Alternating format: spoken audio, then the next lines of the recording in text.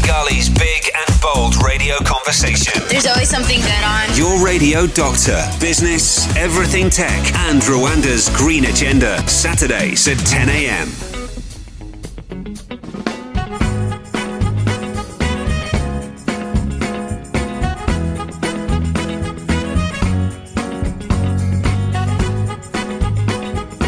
Hello and welcome to yet another broadcast of Living Entrepreneurship by Salty. My name is Jesse the African Son. What a good day to be grateful today. Ephraim Ramwenje here, student of business, is here as well to take us through financial forecasting of business cash flow insights. Ephraim, how are you? What are you grateful for today? Life. I'm grateful for life. Great. We started on this series of business cash flow insights. And today we want to talk about forecasting and budgeting strategies. Just help me to understand the importance of forecasting to begin with. Okay, so I'm not going to delay on it. In the previous episodes we talked about the importance of planning, and obviously just to touch back on what we talked about when we talked about the biggest challenges when it comes to cash flow for any business owner, is when you commingle your personal finances with company money, where you eat company money. You literally steal from your company. And I mentioned that sometimes those things, granted we never went into the details of how to solve that, but when we continued talking yesterday, on our previous episode about how to manage your cash flow and how to handle some of these challenges, I talked about planning. And I talked about planning because, again, people really underestimate how effective planning is. There's this popular thought that has been going around that, the business plan is overrated. I think the business plan, in its traditional sense, is overrated.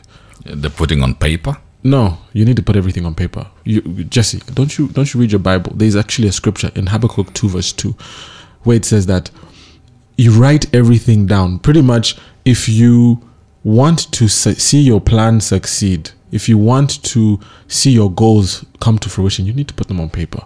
And I'm not talking of literal paper, even digital paper is enough, but you need to write them down. But what I meant by that is that, yes, the business plan in its traditional sense is overrated, because a business plan, let's look at the purpose of why a business plan was designed in the first place. Like right now, if you ask a business person, what's the purpose of designing a business plan? If they look for me and they're like, Ephraim, I have some money, I want you to help me do a business plan. Most of them are going to the bank to look for money, or they're going to an investor to look for money. Very few people do an internal business plan. An internal business plan is not something that's going to be 100 pages long. No, an internal business plan is going to be 10 pages long, if you really have something to say. But if you're being concise and straight to the point, like any entrepreneur who should be, as you should be, as any entrepreneur would be, 5 pages. I told this to you guys in, I think this was episode 2, where I talked about the what, the who, the how, and the why. If you can write those in very concise paragraphs, that's enough. Because the how is the business model. So this is where you have your marketing strategies, your go-to-market strategies, your pricing strategies, how you're going to handle competition, product management, and all of that. But in essence, that is why you need a plan. Now, taking it back now to cash flow, we're talking about forecasting. The reason why you plan is to do 2 things. One, it's to give you clarity on where you want to go. There's something that's very, very, very, very powerful when you know where you want to go. It's you save on time, you save on money, you save on the stress. I'll give you a simple example. Let's just use the analogy of driving from where you stay to work. If you woke up in the morning, entered your car, and you're like, oh man, I really, really just want to drive, and I want to drive, and I want to get to, you don't even know where you want to get to. You've just woken up and you're like, I'm going to get into my car and I'm going to drive. At some point, you're going to run out of fuel, and you're going to go through all sorts of sorry for the vulgarity, but nonsense, and you will achieve nothing at the end of the day. But when you take a step back and you're like, okay, I am going to go to, let's say, town, or I'm going to go to Chiwagawaga, I'm going to go to Kagugu or Chichuchiro, and you get into your car knowing where you're going to go and for what purpose. You save on fuel, you know which roads to use to avoid traffic, you know how long it should take you to get there, and then you can move on to the next thing. And unfortunately, when you don't forecast and plan, you find that you normally are taken with the wind. And this happens to a lot of entrepreneurs. Myself, I was also included in this, where you now end up becoming quote unquote a serial entrepreneur, where you have many, like almost like 25 side hustles. Of one is your main business, another is another opportunity you jumped onto, another one a friend has asked you to join. And I'm not saying looking for multiple streams of income is wrong, but you need to have a governing principle that determines what opportunities you pursue, and that should be driven by your values, which is now the why. Now, forecasting in cash flow. When you forecast, you know where you're going to go. You have the end in mind. Number two, you can foresee potential shortfalls. Yesterday, we talked about, on our previous episode, we talked about seasonality of cash flows, the cycles in a business. If you can sit and forecast, you can predict those cycles. And you can say, okay, I'm going to have 3 good months of excessive cash flow. And I'm going to have another 6 months of poor cash inflow. So how can I manage and prepare for those fluctuations in what I expect? So once you do that forecasting, it helps you prepare for those eventualities, because it's inevitable for you to have up seasons and down seasons. So forecasting that's the critical reason to ensure, or the main importance of making sure that you forecast when it comes to cash flow. Take me straight to components that businesses should consider when creating the cash flow forecast. The components. Yes. Okay, so again, you need to figure out, how does your money come in as of today, and how does your money leave as of today? Then ask, based on your business strategy, how those will change, both positively and negatively. What do I mean by that? So today you have 3 contracts, Jesse, people who are buying media services, right? And then that's your inflow, 3 contracts, right? Then you have outflow. You have, let's say, 5 employees and consultants and contractors. You have rent of offices. You have marketing and other costs and other admin expenses. Those are, let's say, 5 cost line items, right? Your business strategy is to ensure that you grow your company, investing, let's say, 20% of your profit in extra capacity. That means you're going to maybe increase the number of staff. You're going to increase maybe the size of your office space. Your admin is also going to go up. That's your outflow. It's linked to your business strategy. It's going to increase.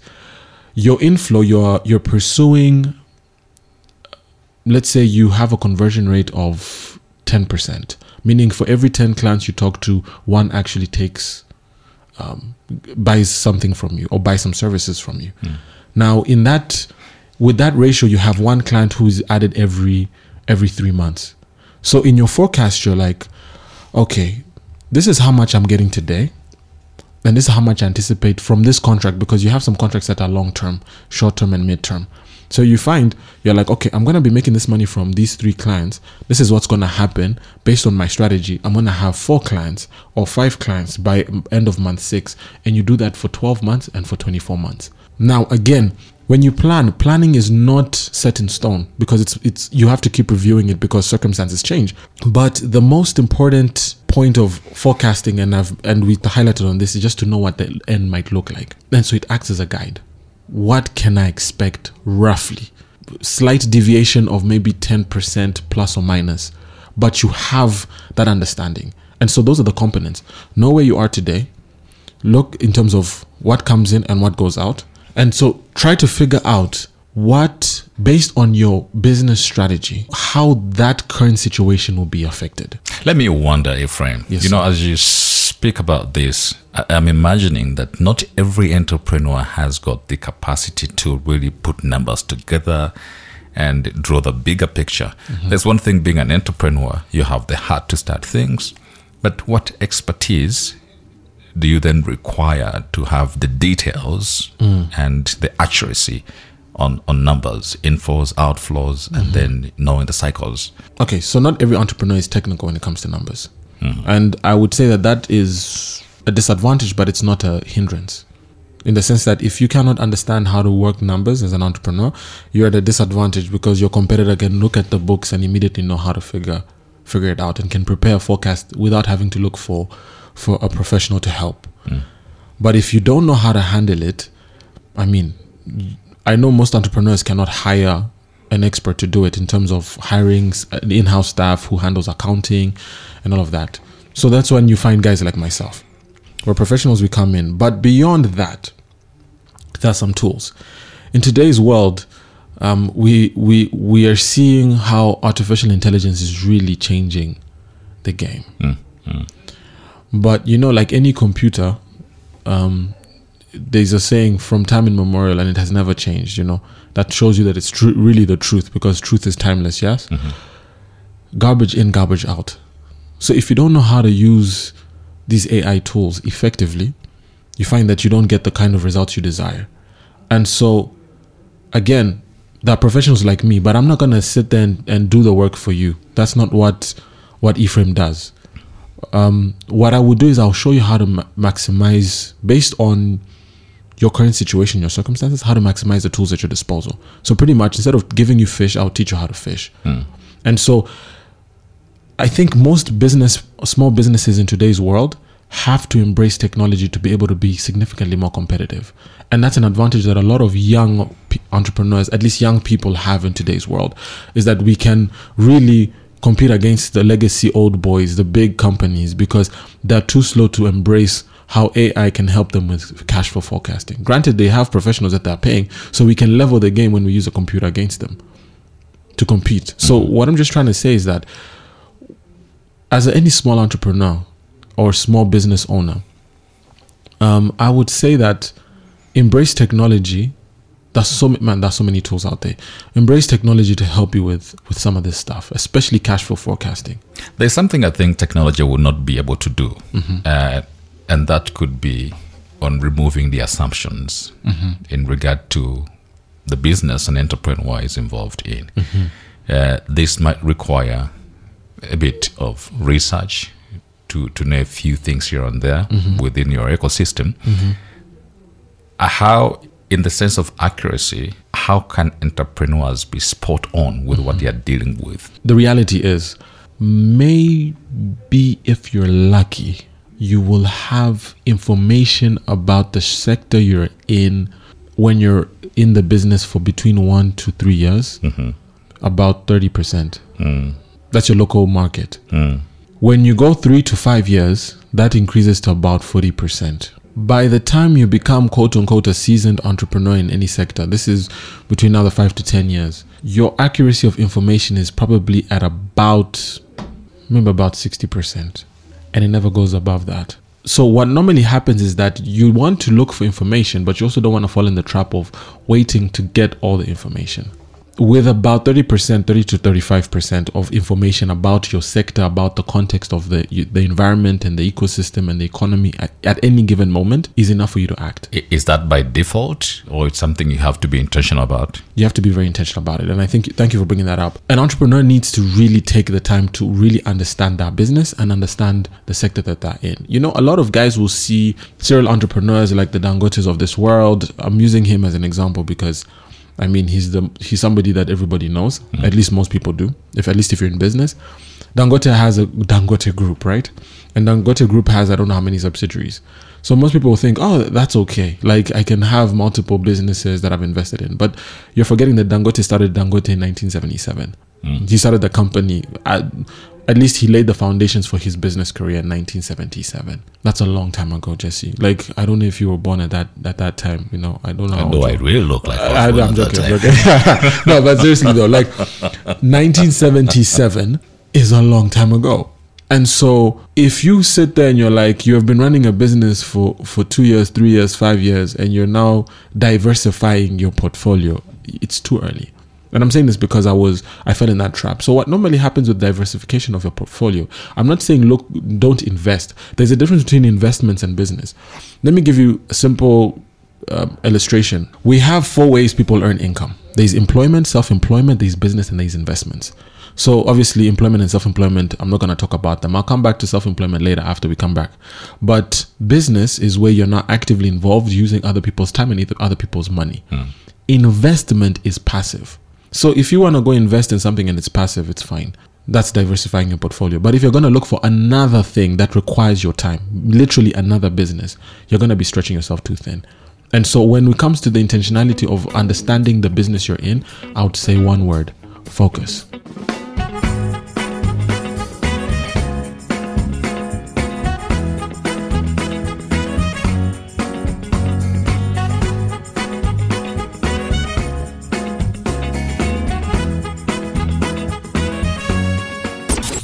Kigali's big and bold radio conversation. There's always something good on. Your radio doctor, business, everything tech, and Rwanda's green agenda. Saturdays at 10 a.m. Welcome back to this broadcast, and I hope that together you and me get to learn what we need to do to champion our enterprises in a better way. We're speaking cash flow management, and Ephraim Romenje is here from Salty to just have this conversation with us. Ephraim, prior to getting into our break, you mentioned something to do with self-employment. Yeah.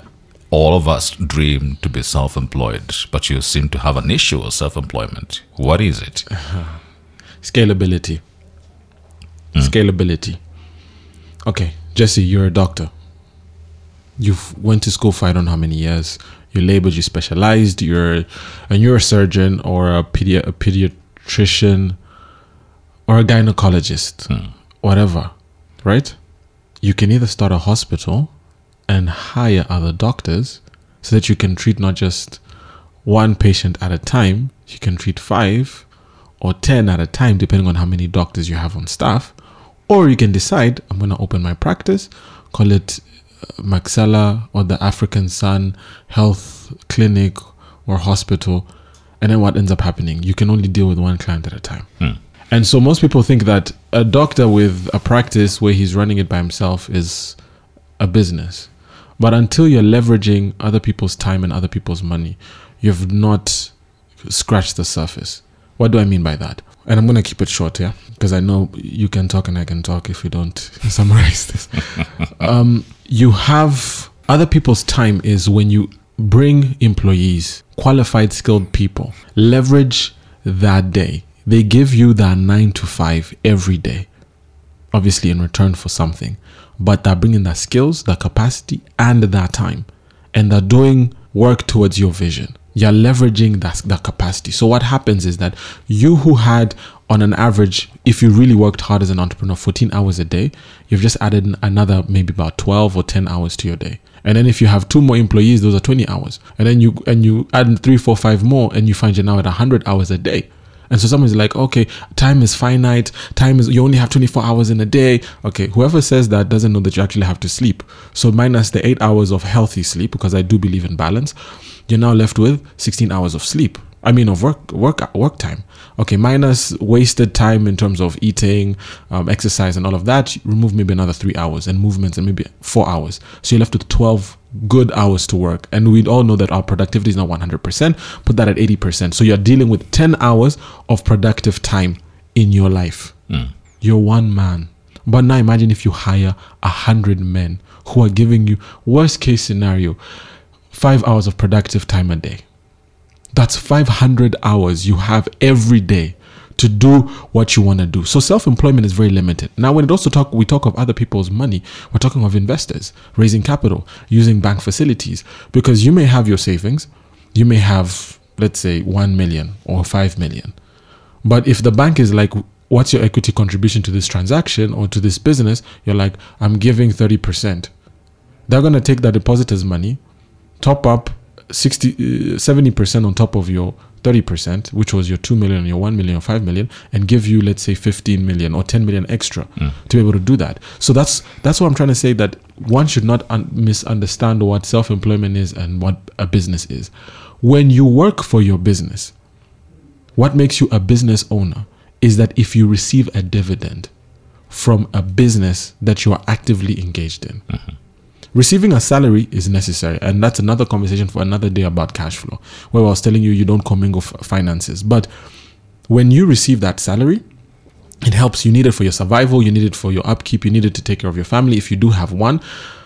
But the day your business is able to give you a return on investment and you're expecting a dividend on profit, you're expecting a percentage on the profits that you generated from your activity in that business. When you have employees part of that, you're leveraging other people's time, other people's money, other people's skills, then you can call yourself a business owner or an entrepreneur.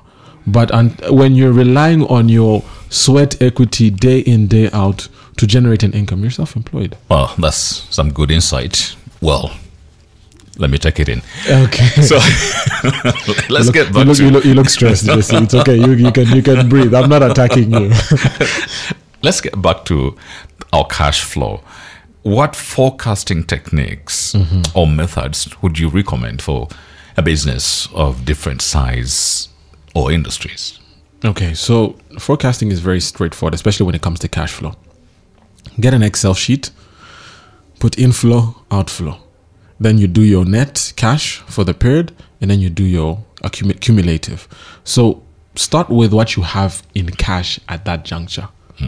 And so cash is cash and cash equivalents. So cash is how much you have in the bank, how much you have in cash, how much you have on Momo. That's how much you have. You add it up, you put it there. And I'm not talking of money that's pledged to go somewhere. If you've already committed to paying somebody, let's say 50,000 francs, and you're on your Momo, you have 100K, don't put at the opening balance, put 100K. No, put 50. What is yours? That's your opening balance. You put it up at the top. Now, again, not everybody's conversant with Excel. I'm always willing and open to show people how to do this. This is a service that my company provides. So we help you develop the tools, but the techniques are very straightforward. Inflow, outflow, and then you plan according to that. I mentioned it. Link it to your business strategy. But you can't have a business strategy. You can't do that if you don't have a business strategy. That's also another thing. And so, again, there are tools for that.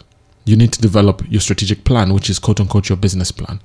The what, the who, the how, and the why. For the next 1 year, for the next 6 months, for the next 1 year, for the next 2 years. Since we have just about 6 minutes, yes, sir. How do businesses create effective budgets? I know budgets and planning almost go hand in hand, but how do businesses create effective budgets that align with their cash flow forecasts? So 2 things. 1, realism. 2, prudence. Those are the 2 words. You need to be realistic with your budgets. Don't budget on money you don't have. But you can plan on money you don't have. Don't budget on money you don't have. You can forecast to get money. Do you understand? And you can forecast how you're gonna invest that money. But because a budget is not something you're budgeting for 6 months. You're budgeting for the next month. Budgets are monthly. They're monthly control. They're monthly tool. So if you go the route of trying to budget money you've not yet received, you're going to get frustrated. So this is what happens. Be realistic. So once you're realistic, you say, okay, realistically, I'm getting X amount of money in X period, and I know it's guaranteed. Right? When more money comes, you will adjust the budget, because it's not like the budget is set in stone and it goes somewhere and it's gazetted and it's put on Twitter or it's put in our constitution. No. This is something that you can change. So you do that. You first realistic, you figure out the budget. Once you've done that, the next step is to be prudent. What does prudency mean? Prudence means that even if you're paying for something today at 1,000, in your budget, always add a buffer of 20% for price fluctuations, so that you don't get shocked by it. So you have budgeted with that buffer, that extra 20%. If you survive and you don't end up using that 20%, you can put it towards something else. You can put it into a savings account where you're going to use it for further investment into the business or something else. Now, before I close on this one, I think the last bit around budgeting that is very, very, very, very key is that budgets are, you need to understand the purpose of a budget. We talked about outflow of money. When you talked of cash flow, you have your inflows and your outflows. We said that you need to manage your outflows so that you can be able to be cash positive, right? To be able to manage your outflows, you need to make sure that you are figuring out where your money is going, and you analyze that on a regular basis to stem where money is leaking out unnecessarily. So the purpose of a budget is to help minimize costs. So after you've done the budget, at the end of the period, which is 1 month, you're going to do a variance analysis. So what does a variance analysis mean? You take all the figures that you budgeted against what you actually spent. Then you do the difference and you see which ones you spent more and which ones you spent less. And then that can inform how you make your next budget and try to figure it out from Is that the process of continuous monitoring? Exactly. Because at the end of the day, you are running a business that's a living being. It exists in a living society that's ever changing. We talked on our first episode about inertia, that change is inevitable. You can't avoid it. So in that context, you need to make sure that you are always continuously improving your business. And this is especially true when it comes to your cost structure and also when it comes to your cash flow strategy. Under the study of cash flow, there is that element of scenario planning. And I wanted to ask how scenario planning contributes to effective cash flow forecasting. And if you could share any example. Trust me, scenario planning is one of the most important things because, again, life is life. It happens. There are things you can't control. There are those that are within your control. There are those that are beyond your control. Now, when you look at scenario planning, for those that don't know what it is, it's to just pretty much play out different scenarios in your head. How is this thing going to happen? If Jesse does not pay me on time, that's scenario one. What will happen? If Jesse pays me on time, what will happen? If Jesse pays me early, what will happen? If I get this contract, what will happen? If I don't get this contract, what will happen? So you have different mock-ups for different eventualities, and that helps because you can then sit back and you're not taken by surprise by what ends up happening. So scenario planning is one of those things that, again, we will talk more at length about it because it's such a technical thing, but it's one of the most important aspects of forecasting because you are playing out different eventualities. Like if I get this contract, if I don't get this contract, again, linked to your strategy. I think my biggest learning here is, as an entrepreneur, you really have to be involved in the day-to-day of your businesses. If you can't at least afford that, but Jesse, you need to do continuous checks. But Jesse, can I just tell you something that's funny? It's like people mind their own business in their business, which makes no sense. It's your business. So it's your business to mind. It's your business. I don't know if you understand what I'm trying to say. Yeah. It's your business, but it's also your business. And so if you're minding your own business in your own business, that makes no sense. Like people will go on Twitter to mind other people's business and forget their business that actually gives them income. That's actually their business. Instead of us going and talking about other people and mind your own business. Last question, and maybe one of the most important ones, balancing growth and stability. How can a business strike a balance between allocating resources for growth initiatives and maintaining a healthy cash flow? Forecasting, planning. If you can plan well and forecast, you can always predict percentage-wise how much you can allocate towards growth. Because again, I mentioned this, that growth happens during the dry seasons. You can't grow when you have money because you will invest in that extra capacity and then you won't get the customers during the dry season. So what you do is you wait towards the end of the dry season to invest in your capacity in anticipation for the plentiful season so that you can serve more customers and make more money. So what normally happens is that if you just plan it out very well, very effectively, by the time you are going through a dry season towards the end, maybe the last 2 months, that's when you now start investing in capacity, you will actually make the money you deserve. You will grow your business the way you want to grow it, healthily, with enough cash flow, always paying your bills on time, never having those struggles. In the beginning of the conversations we're having, did you say that entrepreneurs are made or they are born? Jesse, are you paying me for this debate? Because truth be told, I genuinely believe that innately an entrepreneur has something that he's born with.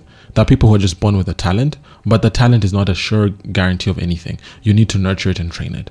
Because I just want to mind your business to ask, how do I pick your mind and ascertain that I can also understand, contextualize things the way you do? Okay, I'm gonna sound like an influencer. Subscribe, but seriously, if you really want to learn this stuff, that's why this podcast exists. This is why this show exists. If someone is like, look, I really want to learn more about how to be an entrepreneur, listen. Again, I'm available on social media.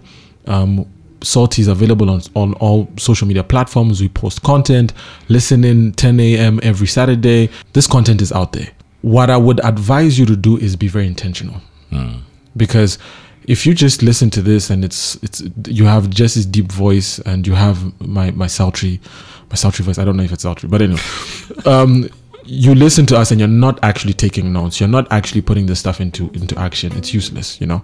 And then that's one. But then two, if you really want to take it to the next level, again, look for me. Once you look for me, my company, Salt Consulting Group, we do this for clients. So you won't be the only one. There are people who come in, they have very good revenues, they have very low costs, perfect margins, highly profitable businesses, but they're just struggling to pay rent. They're struggling to pay salaries. I can imagine. Yeah. Excited and looking forward to the next episodes for the next month. Thank you so much for listening to Living Entrepreneurship by Salty. We'll be giving you more information on how you can interact with our socials and how you can benefit more from this content. God bless you. Bye-bye. Kigali's big and bold radio conversation. There's always something good on. Your radio doctor, business, everything tech, and Rwanda's green agenda. Saturdays at 10 a.m.